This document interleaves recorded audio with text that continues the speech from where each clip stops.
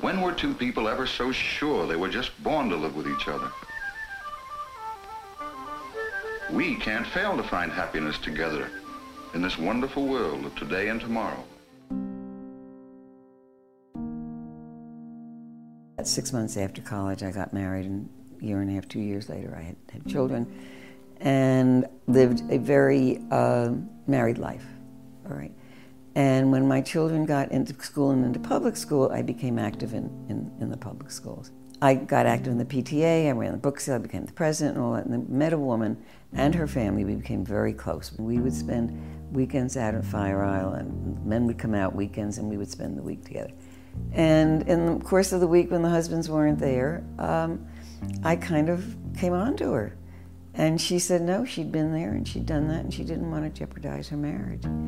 And I just tucked it back under. And I tucked it back under for probably another 10 years. It's easy to imagine the 1950s and 1960s as a closeted era, a lonely era, an era when women who desired other women suffered silently in heterosexual marriages. You know, my whole family had always been very traditional. It was a long marriage too, and I felt that I owed that to my husband and we did have 2 children. My mother had soldiered on through difficult times. Her mother had soldiered on. I thought that was how one carried the flag for womanhood. You had to do these things. But it was bewildering. In the decades after World War II, some married women had passionate sexual and romantic relationships with other women. They found each other in suburban neighborhoods, in urban apartment buildings, at church retreats, and at PTA meetings. Some of these women rightly feared that their husbands would discover their relationship. Yet far more often, husbands turned a blind eye to their wives' affairs, choosing to keep up appearances rather than face the stigma of divorce. In her groundbreaking new book, Her Neighbor's Wife, Sexing History co-host Lauren Gutterman uncovers this hidden history of lesbian desire within marriage.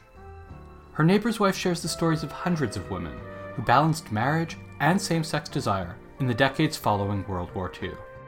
Each chapter offers a fascinating look at a world in which traditional marriage allowed for lesbian desire to exist and sometimes to thrive. She touched my shoulder with her tongue, lying next to me, remembering the movie and laughing about it.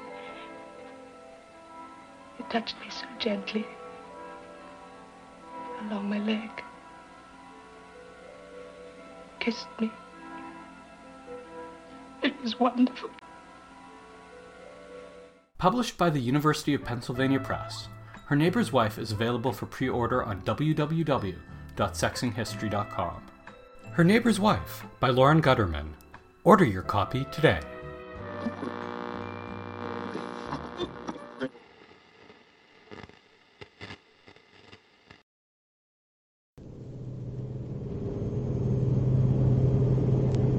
How long has it been since you've held a pretty young girl in your arms? The naughty stewardesses would like to take care of your problem. Fly first class with the naughty stewardesses, the cutest, curviest, most caressable hostesses who will ever take care of you. The naughty stewardesses are what you think they are, and more. Each one is a piece of class. Good morning, ladies and gentlemen. This is your senior hostess, Miss McFadden, speaking to you, and Miss Dresser will be demonstrating our life belt briefing in a few minutes. Former flight attendant Paula Kane vividly remembered one of her many unwanted sexual encounters with an airline passenger. I was busy taking another passenger's order when he came up to me, grabbed me by the front of my hair, and pulled me toward him. "Pretty face," he said sexily, as if this was supposed to flatter me or turn me on. It didn't. I was disgusted, perspiring and boiling over, but I said nothing. I just held my breath and stared at him till my eyes filled up with tears of rage. Finally, he cast me aside. As a flight attendant in the early 1970s, Kane described a workplace in which male customers assumed that access to stewardesses' bodies was part of the in-flight experience. I remember sitting in my jump seat on a plane, facing the passengers and leaning into the aisle to see a whole row of men staring at my legs. Or escaping into the galley, the one place on the plane which is your own turf, where you don't have to be on stage as a performer, and the men coming up, leaning casually against the door, trying to pick me up. Then there was the casual patting of my behind as I walked down the aisles, the assumption in a hotel elevator that because I had a uniform on, I was somehow public property. The expectation was that I'd have to be nice because the fellow passenger in the elevator was a customer or a potential customer. One reason male customers felt entitled to harass female flight attendants like Paula Kane was because airline companies had promised them that stewardesses were sexually available. How do we love you? Let us count the ways. 8:30, 11 o'clock, 1:30, 4 o'clock. On Southwest Airlines, there's somebody else up there who loves you and loves you. In the 1960s and 1970s, airlines sexualized stewardesses to win male customers and to increase revenues. Through advertising campaigns and labor practices, airlines invited passengers to see stewardesses as eye candy, ready to service their every need. Decades before the Me Too movement, flight attendants navigated a workplace in which their employers required them to stay thin, remain unmarried, and squeeze into revealing clothing every day. These highly skilled and educated women did their jobs all the while knowing that as soon as they turned 32, they'd be considered too old and too unattractive to continue at airlines that provided a good income and a chance to see the world. Despite all of its drawbacks, it was a job many of these women enjoyed and had worked hard to attain. In the early 1970s, while navigating a minefield of in-flight sexual harassment and assault, flight attendants organized one of the first campaigns against workplace sexual harassment, assault, and sexual discrimination. They recognized that their sexual objectification was connected to the limitations airline carriers imposed on their careers. When they challenged a culture and an industry that viewed them as little more than sex objects in the sky, these flight attendant activists argued that injustices against stewardesses were merely a reflection of what is happening to women in all industries and professions. Stewardesses' struggles for sexual and economic justice anticipated many of today's battles for sexual dignity and autonomy in the workplace. I'm Lauren Gutterman. And I'm Gillian Frank. This is Sexing History, a podcast about how the history of sexuality shapes our present. The sexualization of flight attendants occurred alongside the rapid rise of commercial air travel after World War II. In the 1940s, only about 10% of Americans had flown on an airplane. By 1977, that number had risen to over 65%. And because professionals in the United States were almost exclusively male, airlines sought to win these men as customers. My name is Phil Tiemeyer. I'm an associate professor of history at Kansas State University. My first book was on the history of male flight attendants. It's called Plain Queer. The late 60s, aviation in the United States is still heavily regulated. It was really the federal government dictating how many airlines could fly between, say, New York and Chicago, who they would be, and what prices they would be charging. This creates a really difficult situation for the airlines. They are basically selling the same product as all their other competitors, and they start to look for ways to differentiate their product. By the mid to late 60s, they decide to do it based on their stewardess corps and accentuating the idea that maybe their stewardesses are more attractive, or at least that their uniforms display more skin. And so they're trying to suggest that, if you fly us, you'll get a little something extra. The process of conforming to the airline's definition of glamorous white femininity began even before a woman was hired. This is Patricia Ireland. I started out my first job out of college as 7 years with Pan Am as a stewardess, and we were stewardesses in those days. I became a lawyer and served as the longest-serving president of the National Organization for Women from 1991 to 2001, and I am currently practicing law representing unions and their members in Miami, which is where I was based with Pan Am.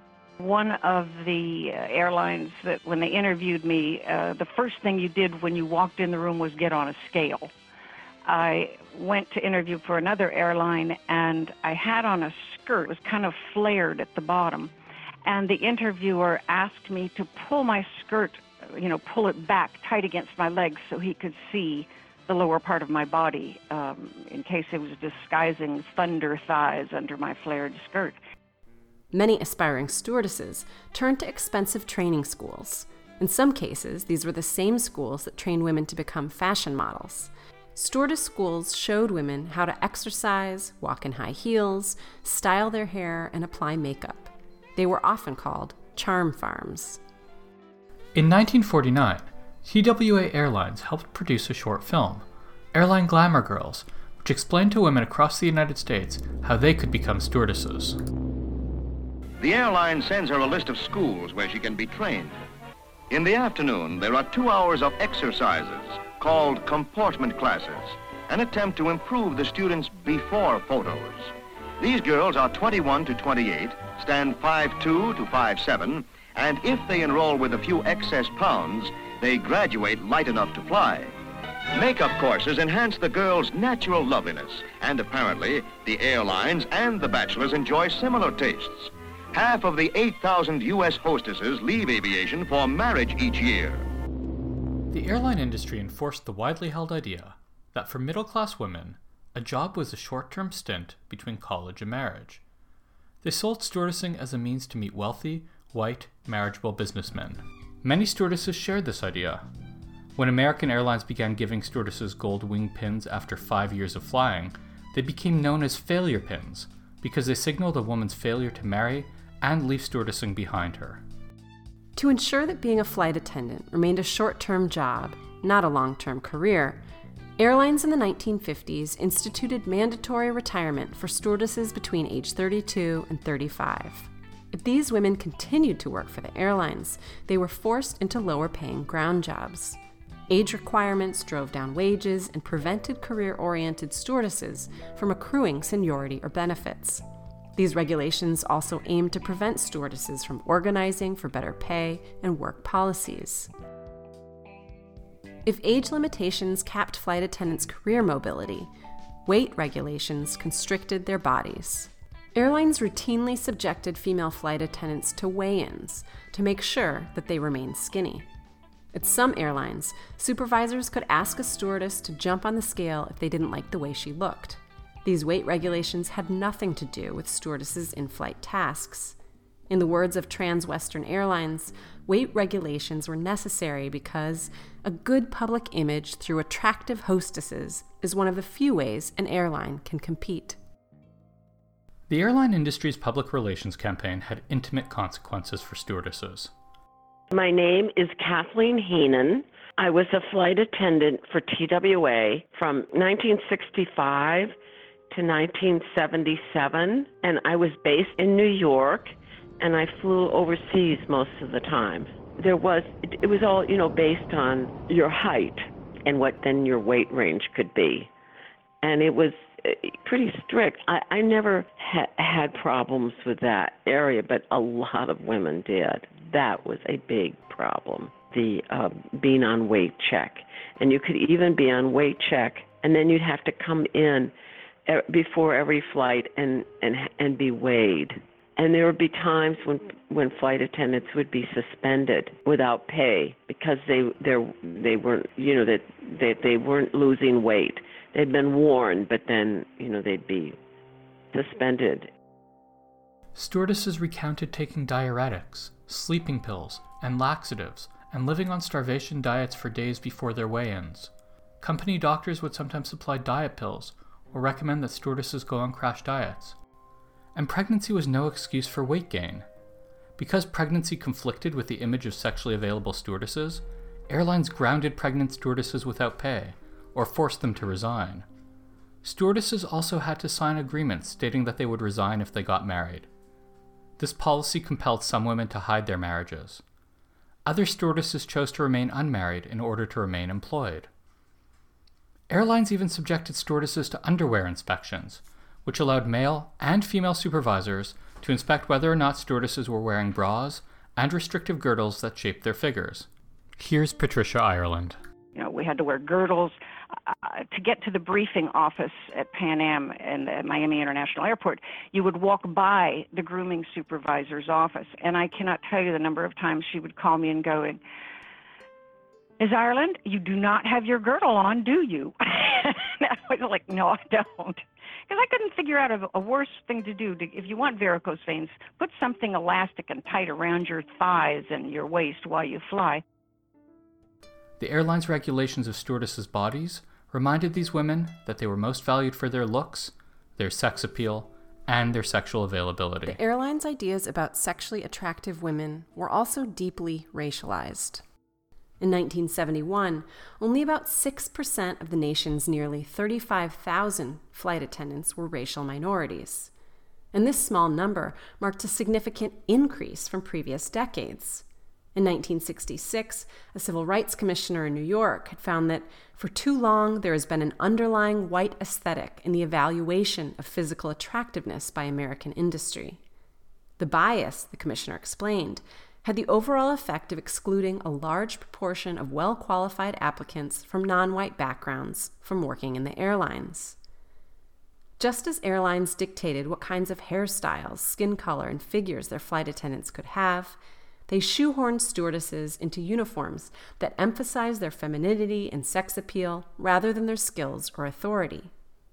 In the mid-1960s, airlines began replacing prim and proper uniforms with increasingly revealing clothing.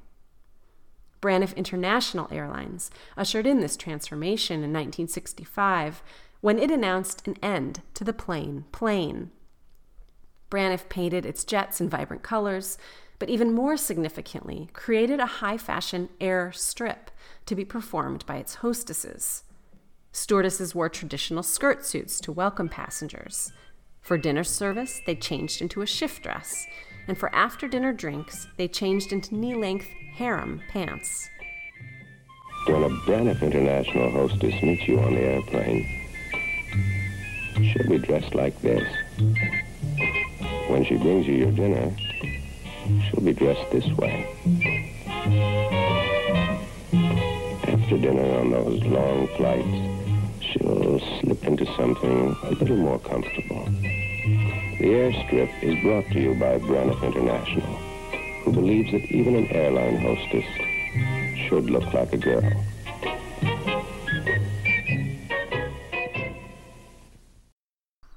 Braniff's tactics worked. In 1966, the company reported a 50% increase in business. Following Braniff's campaign, airline carriers began competing to design the sexiest uniform. But Southwest Airlines took the competition even further by having its flight attendants wear tangerine-colored hot pants, knee-high white vinyl boots, and short sleeves. Through racy advertisements and revealing uniforms, the men who ran airline companies demanded that female flight attendants serve up their bodies along with the drinks and meals that they wheeled down the aisles. And they directly invited male customers to see the bodies of these flight attendants as one of the perks they had purchased with their tickets. Getting me there on time is our way of being faithful. By the late 1960s, airlines were spending millions of dollars a year on advertising to secure an increased market share. Flying, they told American businessmen, could be a sexual adventure, and airlines competed with each other by suggesting that their flight attendants would go the furthest to please male passengers. In 1971, National Airlines introduced the most famous and controversial airline slogan of the era, "Fly Me." I'm Maggie. Fly me to New York. You'll love my 2 747s to Kennedy. Fly me. Fly Maggie. Fly National. The campaign cost National more than $9 million a year, but advertising the bodies of female employees paid off. Fly Me raised the carrier's profile, and the campaign won a number of advertising awards. By 1973, National's Fly Me campaign had inspired a sexploitation film, also called Fly Me. Flying out of the skies and onto your lap, here come the stewardesses of Fly Me. Hi, I'm Sherry. Buy a ticket and I come free. 4 American stewardesses hijacked into wild adventure, battling the flying fists of kung fu killers. Action, Oriental style. Yeah. Love, the American way. Take a flight on the wild side with the stewardesses of Fly Me. Fly Me, rated R. In the late 1960s and early 1970s, popular films and novels portrayed female flight attendants as swinging stewardesses who sought sexual adventures in the skies. There were best-selling books like the 1967 Coffee, Tea, or Me. There were also sexploitation films like Naughty Stewardesses and Bedroom Stewardesses. Even the 1975 porn film, The Opening of Misty Beethoven, teased the airlines for their obsession with sex in flight. Oh, I can confirm your return on that date. That's wonderful. The destination is New York, and that's first class? Right. Which part of first class, sex or non-sex? Sex. First class, sex, non-smoking or first class sex smoking? First class sex, non-smoking. First class sex, non-smoking adult film or first class sex, non-smoking family film? First class sex, non-smoking adult film. First class sex, non-smoking adult film, vegetarian, kosher, or regular meals? Regular meals. Are you a fucker or mostly interested in a little head? Just a little head. Very good. That's 3 seats, Cascade Flight 111, destination New York, first class, sex, non-smoking, adult film, no special meals, interested in a little head and a lot of pleasure. Happy landing. Marketing campaigns and pop culture representations of swinging stewardesses dovetailed with the airline industry's clothing, age, and marriage policies. Not only did these representations and regulations sexualize stewardesses, they also invited customers to treat these airline employees as sex objects. When the airline industry shaped flight attendants' bodies and eroticized their appearance, it also sexualized their interactions with passengers and a wider public. Passengers badgered female flight attendants for their phone numbers and for dates. According to former flight attendant Paula Kane, male passengers pinching and patting increased significantly in the wake of the Fly Me campaign. Flight attendant Jan Folsom told the Los Angeles Times that in her 3.5 years working for Eastern Airlines, she had been pinched, fondled, leered at, asked out on dates, and propositioned more times than she could remember. Her most traumatic experience of sexual harassment occurred when a drunken male passenger shouted at her, grabbed her, and ripped her skirt off. When Folsom complained to the flight captain, he responded with laughter. The captain's lack of concern about the sexual harassment flight attendants faced was par for the course. One stewardess remembered, "The airlines expect us to put up with abusive language and drunks who like to pinch. Stewardesses are discouraged from complaining about nasty passengers in order to protect the airline's image." Other flight attendants pointed out that the ever shorter skirts they were asked to wear made it difficult to complete their physically active work and keep their dignity. They worried that sexist ads undermined their authority. Stewardesses reported that in the wake of the sexist ad campaigns, passengers increasingly ignored safety direction or acted rudely when flight attendants asked them to follow airline rules. Flight attendants also faced harassment from the men they worked with. Patricia Ireland. What I didn't like was a pilot running his hand down my back, figuring out I did not have a bra on because there was no bra strap there, and go, "Oh, I see, you're a modern girl." Or being asked by one of the male pursers, "Are you a pilot's girl or a purser's girl?" I was neither, but those were the kinds of things among the crew. When we went to recurrent training, every 6 months we had to get recurrent training on safety and evacuating the airplane, because that's a very serious part of the job. And we would walk through the hangar where they worked on the aircraft, and from the point that you entered the hangar till you walked all the way to the other end to go to the stairs up to the training class, those guys would hoot and holler and catcall and make kissy sounds and go, "Oh, mommy, oh, baby." It was And depending on my mood, I would either just wave back and smile, you know, and yell something like right back at you, or I would give them the finger. But mostly I tried to keep that all outside of who I felt I was, that was something they were doing to, you know, to this image of a Pan Am flight attendant. They were not doing it to me. It didn't touch me. Now, that's not really true, but that's how I tried to handle it.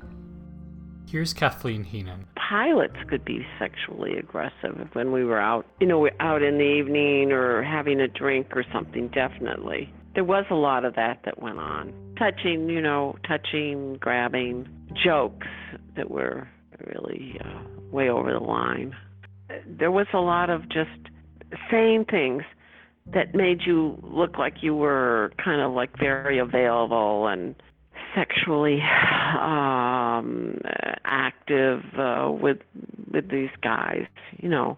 It's upsetting, I think, possibly, you know, because I feel like I wished I'd been more aggressive or assertive, and I wished I'd been more careful about, you know, ever getting yourself into a situation like that. You know, you can be talking and joking, and then it turns into something that's, you know, goes way beyond what you expected.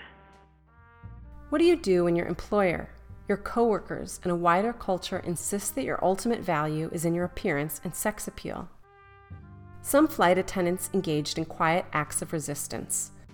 Paula Kane wore a uniform 2 sizes too big in order to properly cover her body. She also deliberately misplaced her name tag in order to remain as anonymous as possible to passengers.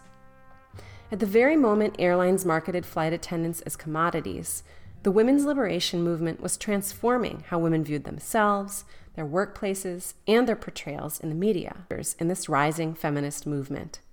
In 1966, Colleen Boland, the president of a major flight attendants union, became a founding member of the National Organization for Women, also known as NOW, a group founded to bring women into full participation in the mainstream of American society. Here are 2 members of NOW discussing the harms of sexist advertising in 1973. This is the national airline ad that New York Now brought to national shame and fame. It says, "I'm sure millions of people flew me last year." And the sexual implication is quite explicit here. Do you also object to sex in advertising? Well, not sex per se, but we object to sexism, and this is inequality between the sexes. We object to the double standard that's being sold to us in advertising. We think that's very detrimental, don't you think? By the mid-1960s, women had a new legal tool at their disposal. The passage of Title VII of the Civil Rights Act of 1964, which prohibits employers from discriminating against employees on the basis of sex, race, color, national origin, and religion, allowed flight attendants to challenge workplace discrimination. Using Title VII, stewardesses worked with NOW to challenge marriage restrictions and mandatory retirement by age 35. In 1972, in response to the Fly Me campaign, NOW organized a picket of the ad agency that came up with the slogan. They carried signs that told the company to go fly itself. At the protest, they sang, "I don't have propellers and I don't have wings. I don't have none of those mechanical things. I'm only a woman, and as you can see, I can sure be walked on, but you can't fly me." National's Fly Me campaign motivated flight attendants to form their own feminist group, Stewardesses for Women's Rights. Upset by the image of stewardesses as empty-headed, whorish sexpots, Stewardesses for Women's Rights sought to change the annoying and degrading treatment by airlines and the flying public. Foremost among their demands was that airlines stop advertising sex in the sky. My name is Cindy Hounsell. I was a flight attendant for Pan American World Airways, and as a result of the horrible communications about flight attendants and the sexist advertising at the end of the 60s and early 70s, I joined an organization, Stewardesses for Women's Rights. I think what drove me to Stewardesses for Women's Rights was the marketing of that. The minute you said you were a stewardess or a flight attendant, it was like there was this presumption that you were readily sexually available. And it was just so annoying to me that smart people would say these things. Two Eastern Airlines stewardesses, Sandra Jarrell and Jan Folsom, started Stewardesses for Women's Rights in 1972. Jan Folsom became an activist after a male customer sexually assaulted her on a flight from Atlanta to San Antonio.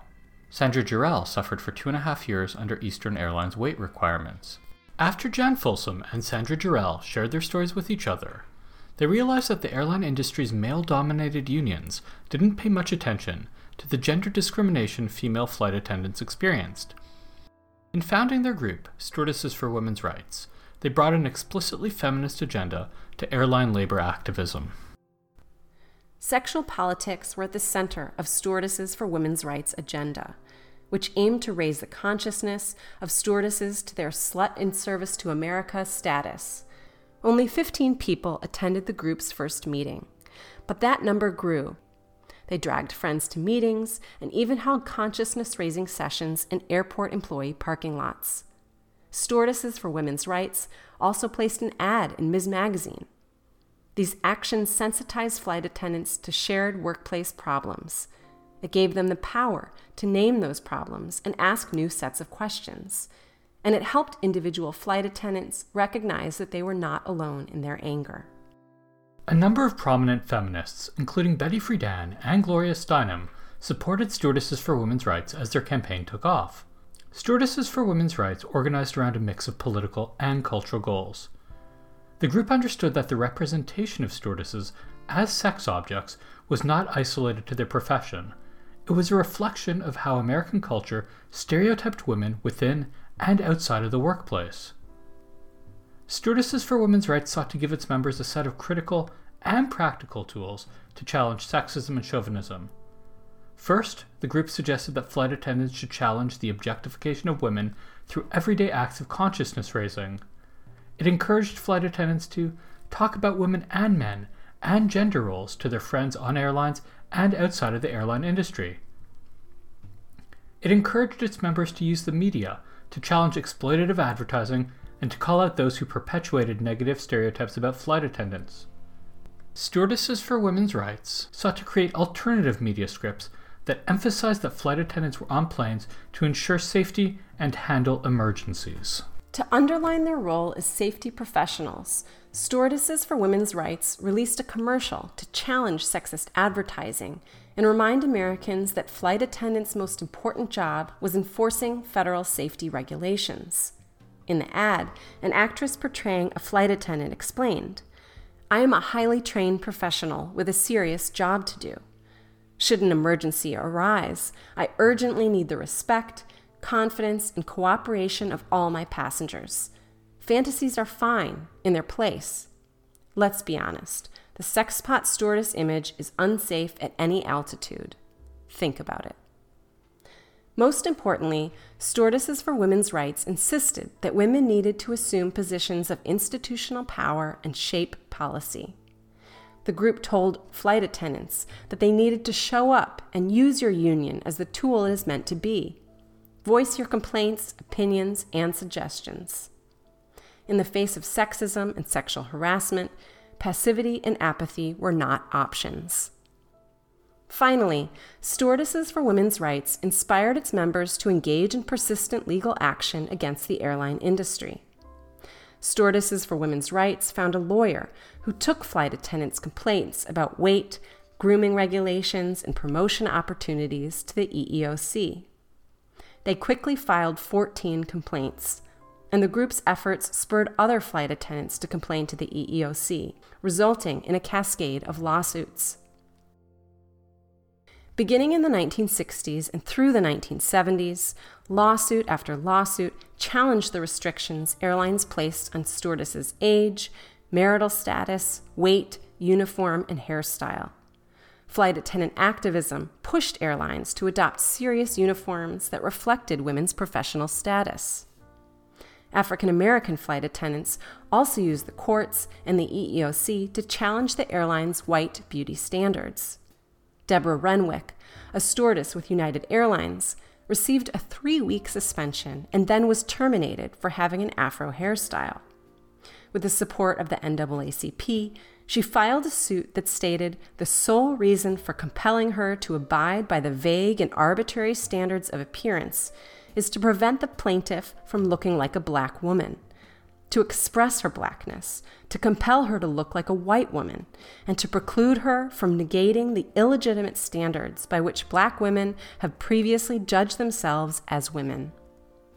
Renwick successfully sued United for wrongful termination and won the right for flight attendants to wear afros. These legal actions had a dramatic impact.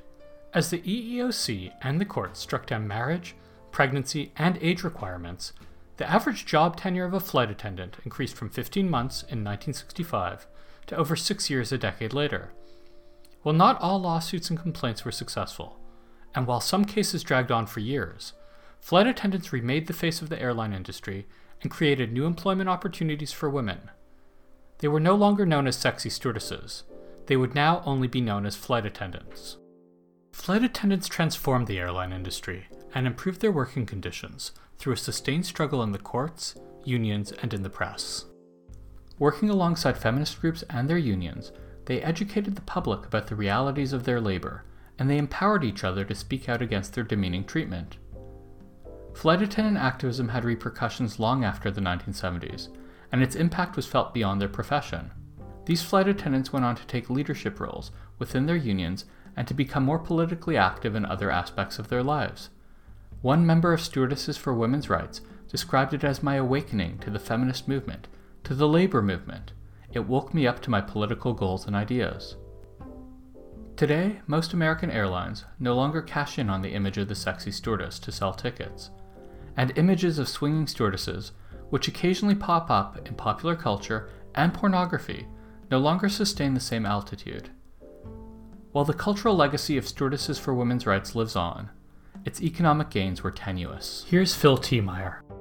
There's just a pernicious way that this did not work out economically as well as flight attendants had hoped, and that the minute these women have jumped out of the box of being a women's work and they're starting to get paid more akin to family wage, then the rules change, right? Deregulation happens, union busting happens in the 80s in a way that forces ultimately the wages in this industry down across the board, not just for women, but for the men who are in this career now as well.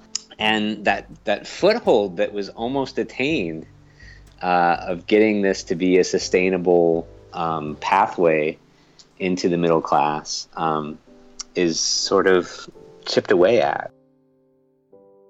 Today, the Time's Up movement is striving to address systemic inequality and injustice in the workplace, while seeking to improve laws, employment agreements, and corporate policies. Activists aim, in other words, to enable more women and men to access the legal system to hold wrongdoers accountable. As women and men continue to reckon with sexual objectification, harassment, and assault in the workplace and in their intimate lives, the question asked by flight attendants 4 decades ago resonates. How can we channel our anger into productive actions? Here's Patricia Ireland. You have to speak up. And yes, there can be a price. But the price, in my experience after all these years, is almost always exaggerated in advance and worth it once you take the risk. So you have to speak up, you have to be brave, you need allies and supporters, a base of people who will help you in the hard times because people will attack. Stewardesses for Women's Rights insisted that anger was an expression of belief in one's power to implement change, the first step toward a new self-image as a powerful human being. This anger at sexual injustice became jet fuel for rewriting the script for women and men, and for their attempt to make sexism take flight. Sexing History is produced by Rebecca Davis, Sania Lee Ganawi, Devin McGee and much more, Gillian Frank, and me. If you're enjoying our show and want to help us grow, please review us on iTunes. We'd love to hear from you. And if you like an episode, please share it on Facebook and Twitter. Sexing History is made possible with generous funding from Alan Zwickler of the Phil Zwickler Charitable and Memorial Foundation. Created in honor of the journalist, filmmaker, poet, and gay activist Phil Zwickler, the foundation seeks to promote human rights, education, health, and the arts, specifically with respect to the gay and lesbian community, and generally with regard to those individuals and groups who need assistance to survive and be heard. Visit them at pzfoundation.org. Many thanks to Phil Tiemeyer for spending time with us and sharing his expertise about the history of the airline industry. You can visit our website for a link to purchase Phil's excellent book, Plain Queer. We also want to thank Patricia Ireland, Cindy Hounsell, and Kathleen Heenan for sharing their stories with us. I'm Gillian Frank. I'm Lauren Gutterman. This is Sexing History.